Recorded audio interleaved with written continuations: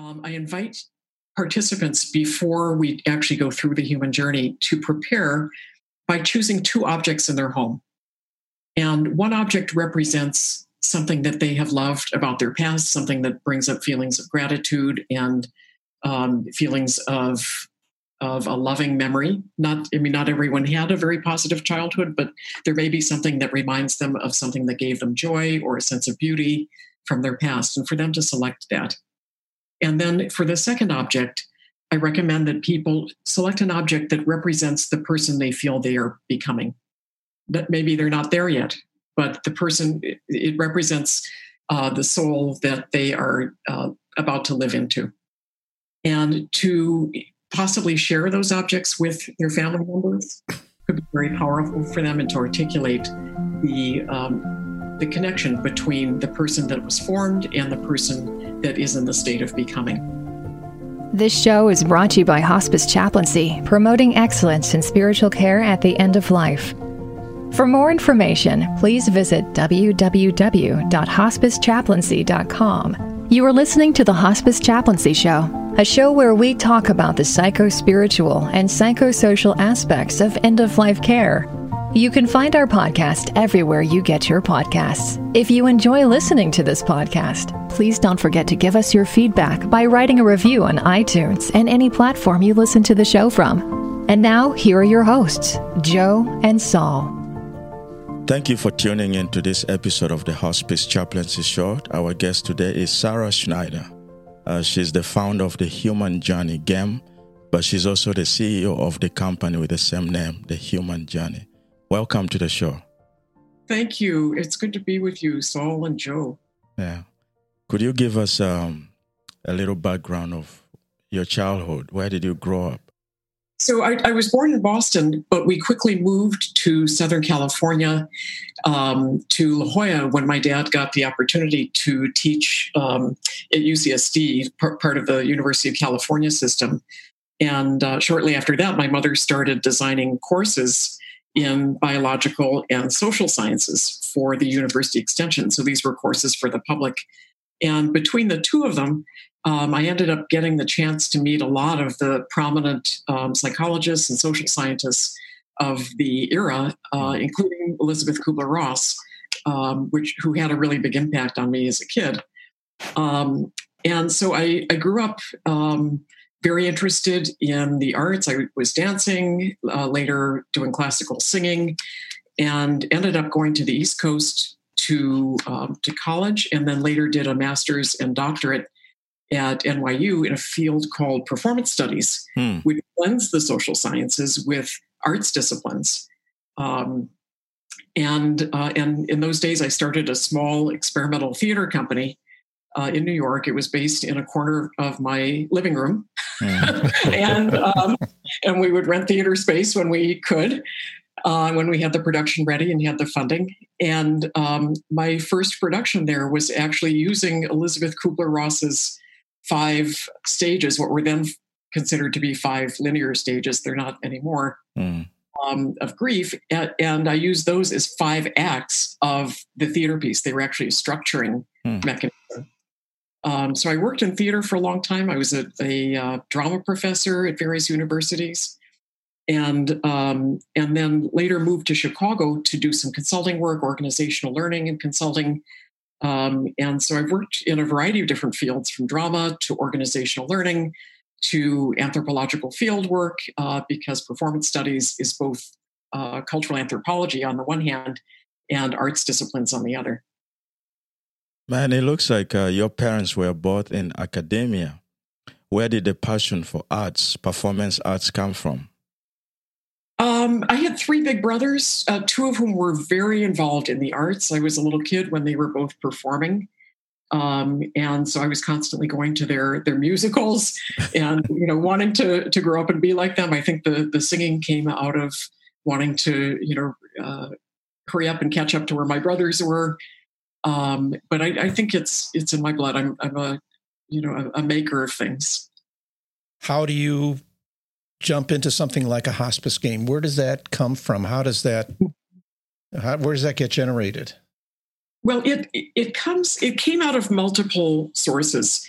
one source, I think, was that I began becoming very involved in yoga as a practice, as a physical practice in the early 2000s, and also began reading very heavily in yoga philosophy at the time. And it seemed very evident to me as I was reading in yoga philosophy, and it started really making sense to me, that volunteering in hospice was a logical connection to that work. And so in the early 2000s, I became a volunteer here in Chicago, first at a hospice that where I worked with people in their homes, and then later in an inpatient unit. And I was able to see some of the gaps between the ideal of what hospice was designed, what I think hospice was designed to offer, and what it can do right now with increasing kind of siloization. So I have kind of an engineering mindset, a problem-solving mindset, and that kind of started cooking for me. And then I'd had this long-standing interest, since I was a kid in death and dying, and kind of a feeling for grief. I think a third strand that played into it was, as a theater person, I mentioned the theater company that I had directed earlier.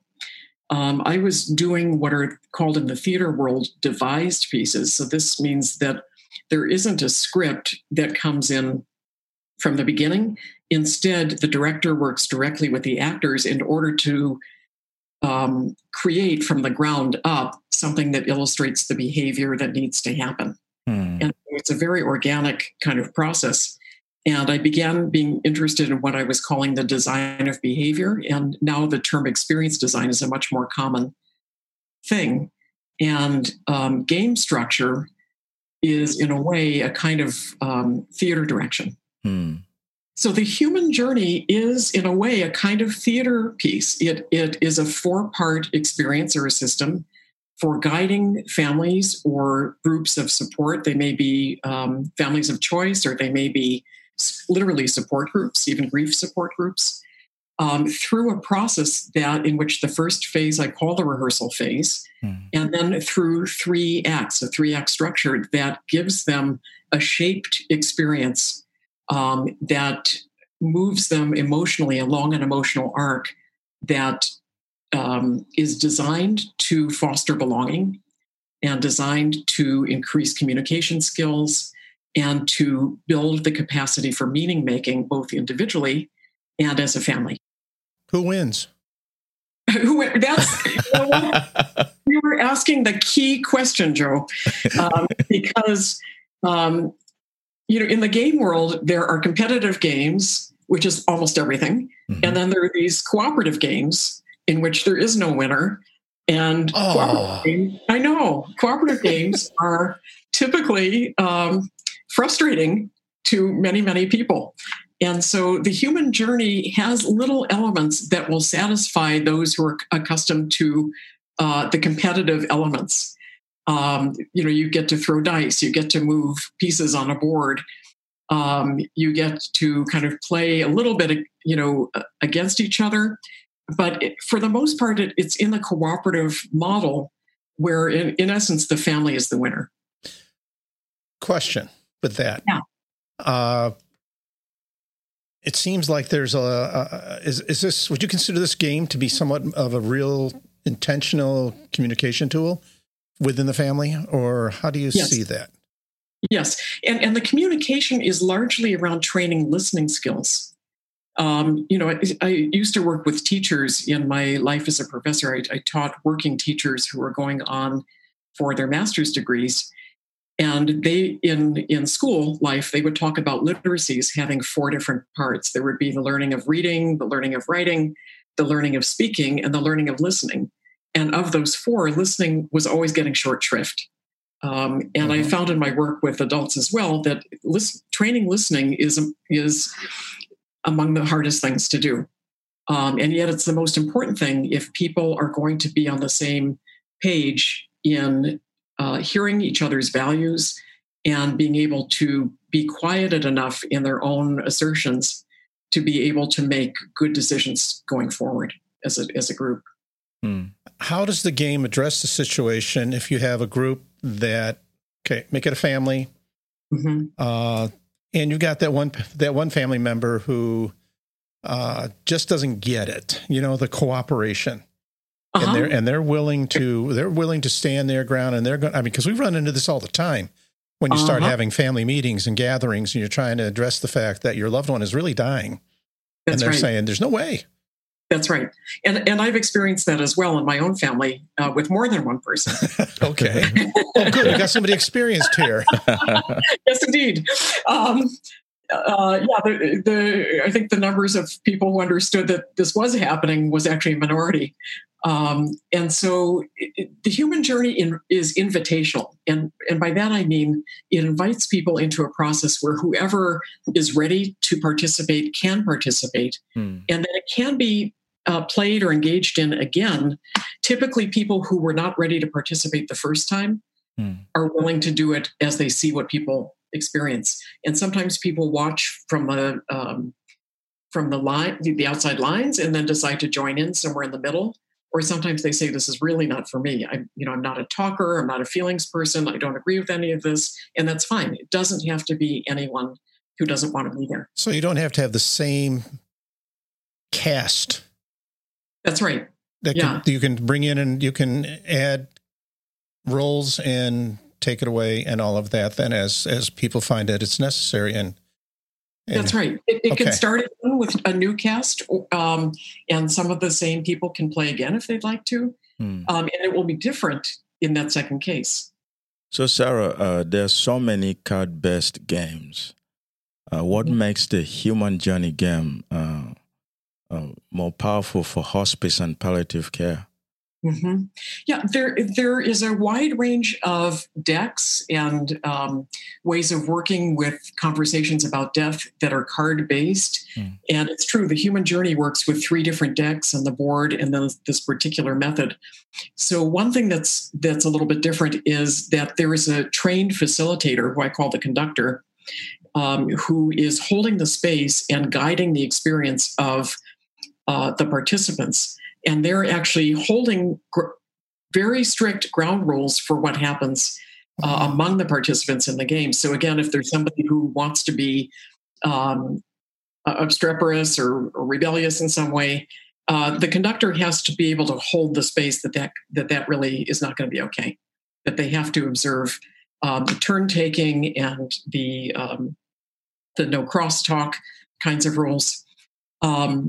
The other thing that is quite different is that whereas in other games or deck-based experiences, there's a randomness to which card you choose when. But in the human journey, you're actually working through 9 carefully choreographed scenes, 3 scenes for each of the 3 acts, to create a structured experience that designs the individual's ability to do meaning making, but also designs the kinds of interactions as they grow over the course of the emotional arc. I think the third thing that I would add in about what's different here is that the human journey actually does not mention death or dying or sickness. So the idea there is I wanted to build in quite a few different safety mechanisms for people so that if people were not ready to say death or dying, if they were not ready to say those words, they would have the opportunity to go wherever they're ready to go. And the people who are ready can actually say it. So everyone is allowed to participate at their own level of depth without there being, what I'm trying to do is not scare people off at any point. Typically, it gets brought up, but then the conductor reminds folks that they can go at the level they're ready to go. Okay, that's what I thought you were going to try and get at, because it's important with situations now. I mean, I'm talking about right now, where we have families who cannot see their loved ones because of COVID-19. They can't travel this journey with them. They can't even have sometimes their own family members there to talk about having a game, playing a game. And how do you see that this is going to work when we can able to do that? That's right. So with families who are separated, say we have 3 members in one household, 2 halfway across the country, 6 in some other location. yet there's a need for them to feel together. They're missing the touch and the hugging of each other. They're missing the ability to comfort each other in traditional ways. What the human journey does is create a ritual of belonging for them. And I think of the human journey much more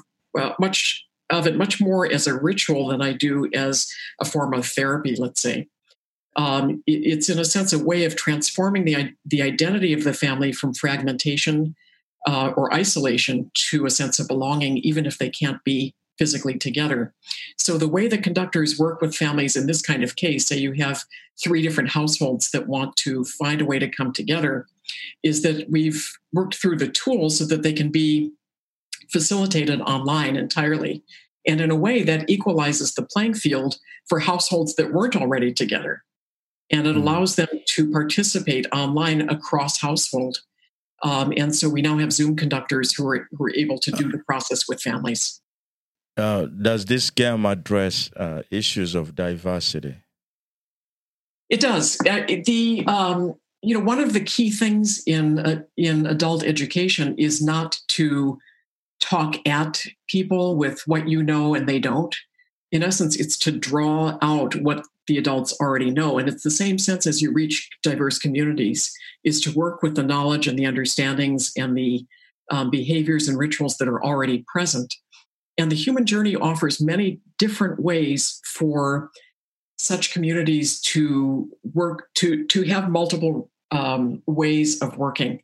The only fixed element in the human journey is that the ground rules have to be observed, that there isn't crosstalk, that only the conductor asks deepening questions, that there are listening tasks, that happen in a particular way, and that each person is the guardian of the meaning that something has for them, that there isn't back and forth about the meaning that something holds. Mm. How do you deal with a family that doesn't play games? Then you don't describe it as a game to them. Okay. Many different Language matters. Yeah. Some people are board game people, some people are not. And yet at the same time, laughter is a part of the human experience in the same way that tears are. And people generally experience both in the course of doing this. So I use terms that I think the family will respond to. In some cases, I say it's a communication tool. In other times, I say it's an experience that people can do as much of as they like. It involves drawing cards and doing little tasks that are on the cards. Nobody has to do anything that they don't want to do, and they choose the level they want to play at.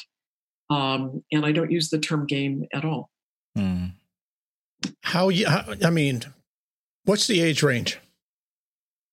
It can be an adolescent who has a good attention span all the way up. We'll take a short break and then we'll come back.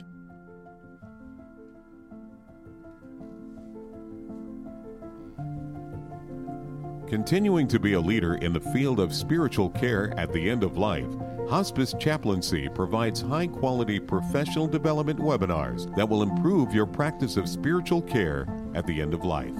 Check out our latest webinars at www.hospicechaplaincy.com. I'm Sole Bem, and you're listening to the Hospice Chaplaincy Show. We are continuing with our talk with Sara. So, Sara, could you take our listeners through the process of the game? Sure, absolutely. The human journey starts with 2 small decks. And I mentioned before that these are called the rehearsal phase decks. And there are two, there's one called the conditions deck and the other that's called the gifts deck. And when we're in person, we spread them out on a table or a surface, or we read them to the family. And online, we're able to display them and to read them. So it works somewhat similarly. And in the conditions, people select several of those cards that describe the conditions into which they were, in essence, dropped in life. Perhaps their family thought about money a lot or worried about money a lot. That would be one thing. Or perhaps they were the eldest child.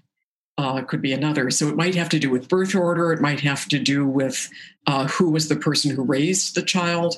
It might have to do with feeling different because of a language difference in their community. So it's many different qualities, some of which one might view as positive, others might be viewed as distinctly hard to bear, and others merely descriptive. It just depends on how people regard them at the time. And as they select 3 to 5 of those cards, they're keeping in mind, in what sense were these conditions not only true, but very specific for how they formed the character that that person made for him or herself in later life. And so which of these conditions were formative? And so the conductor helps the person edit these things down to those 3 to 5 cards. And I usually tell people, you could say that one of the key conditions of my life is that I had very loving parents who hugged me a lot and said, I love you frequently. And at the same time, I was the only girl in my family. I could have chosen either of those cards. But in terms of the decisions I've made in life and the kind of character that I have, I might make the choice that sociologists, might not make for me, but the choice I would make would be that my being the only girl was truly formative. And so people are making these choices for themselves. And once they have them, they're not showing them to anyone. These are really just the cards that they select for themselves. It's an act of self-definition and of grounding in their own reality. Now, could someone look at the cards, put it back, and get another one? Sure, absolutely. Okay. Yeah, I mean, all the cards are face up, and people either write down the names of them or they select cards, but they're not shown, as I mentioned, to the others. They're private, and they can certainly choose other cards, or they can write their own.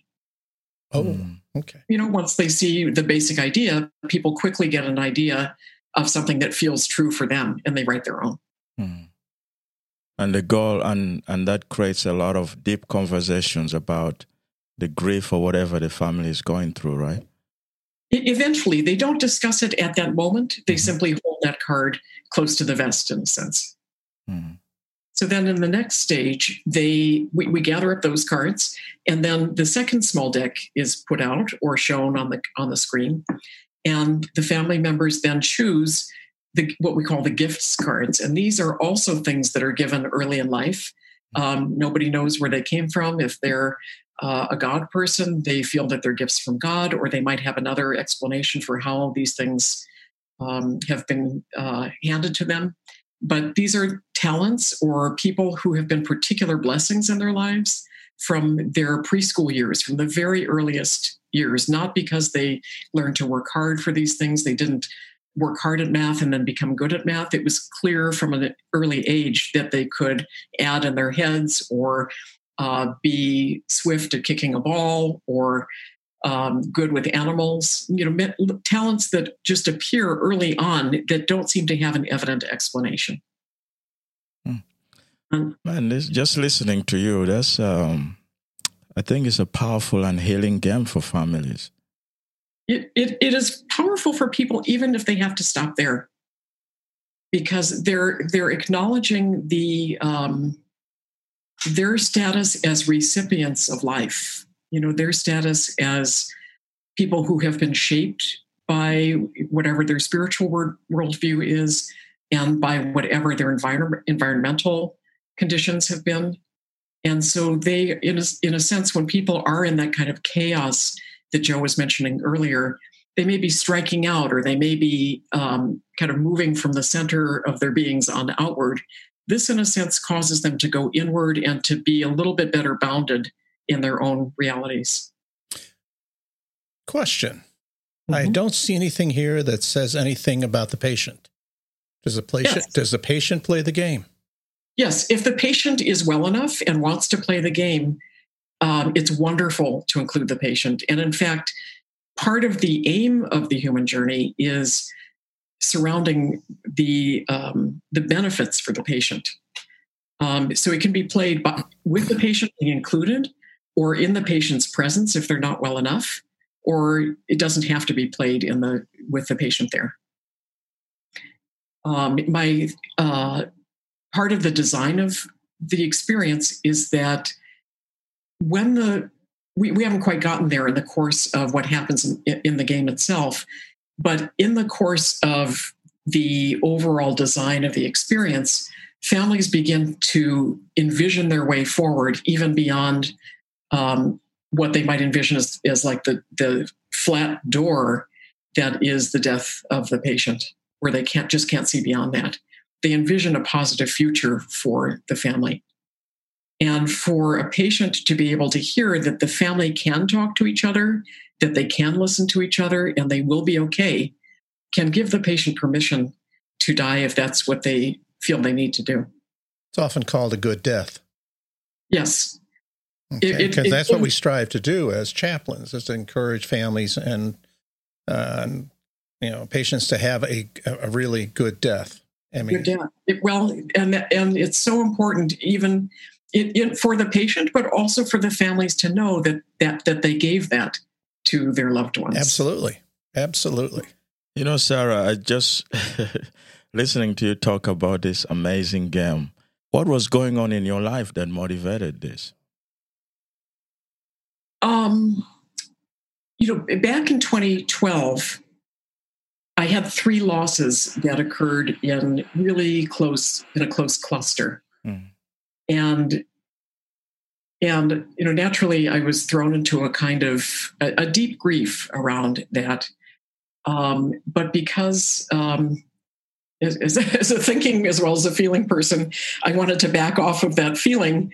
I started doing I started doing some scribbling around that to think about how do stories heal not just the person who tells them, but the community that hears them. Because I'm aware that in some circles the view is that people who are grieving need to tell a story a certain number of times till they're done telling the story. They need to repeat.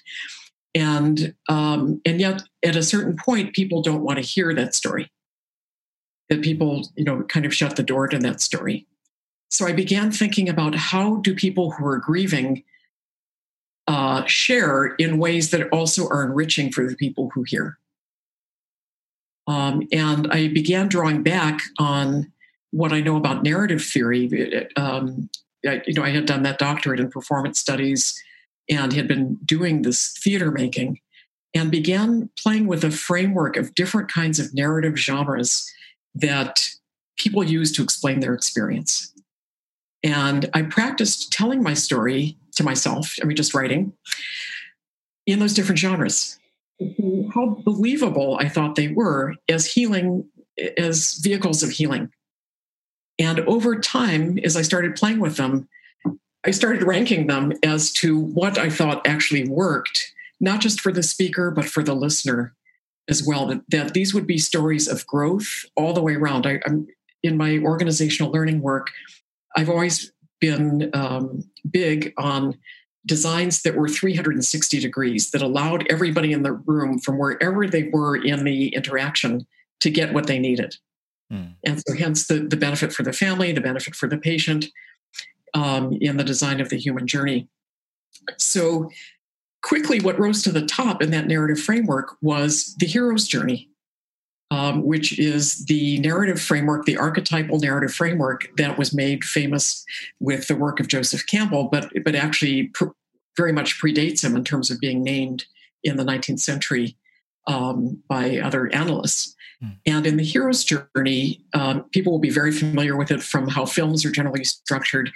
The hero, an innocent hero, receives a call to adventure, to leave the home of origin, to venture out into the world, to encounter dragons and adventures and to slay them, and then eventually to come back with knowledge, particularly with wisdom, and to enrich the community from which he or she is from.